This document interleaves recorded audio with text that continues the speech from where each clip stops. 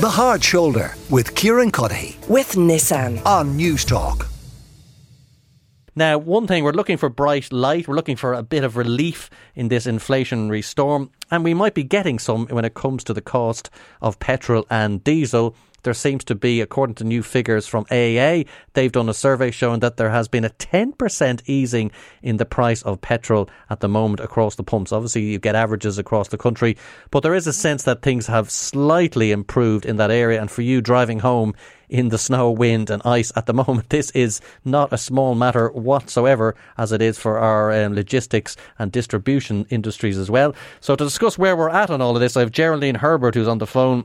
She is the motoring editor with the Sunday Independent, and here with me in studio is Kevin McPartland, who represents Fuels for Ireland, where he's the chief executive, and that is the industry body, forecourts, refineries, garages, etc., that represents those who are selling this precious fuel that we need to power our cars, although increasingly not the case as we can go electric. But for those who are still on the old combustion engine, it is a vital economic concern. Now, Geraldine, we're looking at these AA figures of about a 10% easing.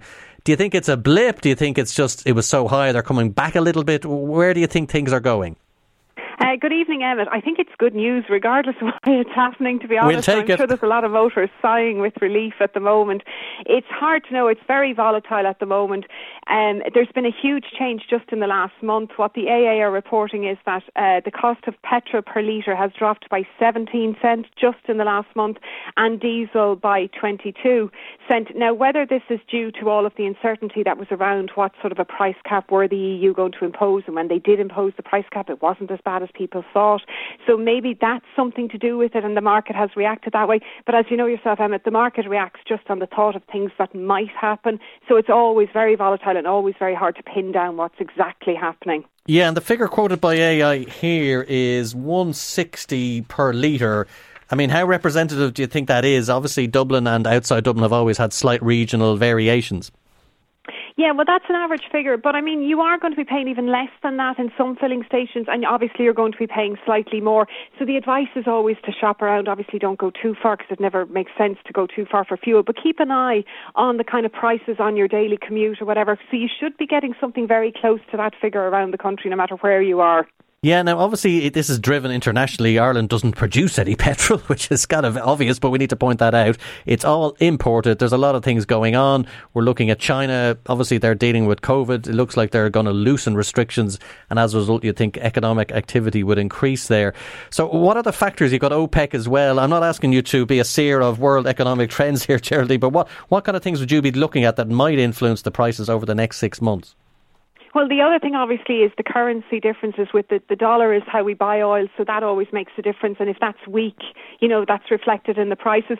The other thing, I suppose, is we know that there's more sanctions coming from the EU in February. It's what that impact will have, particularly on diesel.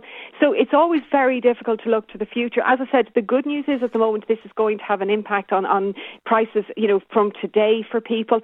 We're hoping it'll also, because of distribution costs, it'll bring them down. It'll make a difference for you know, generally for everybody. But how long this is going to last, it's almost impossible to say, Emmet. Well, we'll try. We'll give it a try with my next guest, who is Kevin McPartland, who is from Fuels for Ireland. Kevin, Geraldine, it's very hard, as she says, to sort of plot this. There's so many different geopolitical factors at play here. Where do you think things are going? Just give me some of the broader trends. These are all mainly external to Ireland, of course. If I knew where things were going, I wouldn't need to be here. I'd be a very wealthy man. I'd be sitting on my private island. But there are a couple of things that you can watch out for. So as Geraldine rightly says, the strength of the dollar is really important, but also oil products tend to be a barometer for the global economic sentiment. So when people think that we're approaching or entering into a global economic slowdown, that has a downward impact on the price of oil products. That's one key thing. She's also right to talk about China, and the reason for that is, up until last week, there were about 400 million people in China who were still under lockdown. That's been lifted now, and that does have a massive impact on global demand, and the transition, the catch-up period is when that's difficult. Keep an eye on that. The other thing that we need to be keeping an eye on is other energy costs, because it's not actually quite right to say we don't produce any petrol in Ireland. We do. We refine petrol, and we refine diesel here, we refine kerosene, but we don't produce crude oil.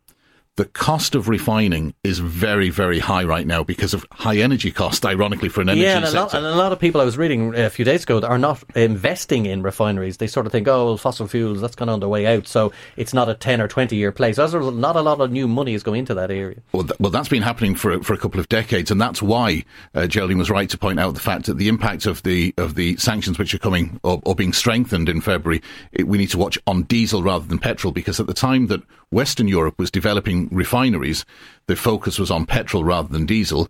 The Russian refineries were built in a time where we needed more diesel than petrol, and so our dependence on Russia the EU, we brought very little Russian product into Ireland. We certainly don't anymore. But the European dependence on Russia for diesel was particularly heavy. So those are the elements we need to keep an eye out for. Now, in terms of your members, obviously they don't buy fuel in the spot market. They don't buy yesterday morning's fuel. They buy ahead, so they have contracts in place. So how is that likely to affect the price? Like, as they roll those off, are they going to be going into cheaper ones? Or are they actually not going to be benefiting from it? They were actually on cheaper already. So, and I know there's a lot of companies involved, but just give us a general guide to how companies are locked into contracts and where that's going to play out. Well, every company will have their own contracts, but typically you enter into a contract for supply, but you don't agree prices and you don't agree volumes until quite short-term periods. So it's one of the reasons why we say the crude oil price is not terribly reliable as an indicator of what we should be paying at the price, because we need to be looking at the wholesale diesel, petrol and kerosene prices. And it could well be the case that a forecourt which is selling petrol and diesel today is based on the wholesale price as recently as yesterday. The wholesale price is set when a ship arrives, or sometimes when it leaves the last port. So the pricing is extremely dynamic. That's why, and our sector took a lot of heat back in March and April when things were increasing very quickly. They were saying, how could you possibly have price increases every day? Well, that's why.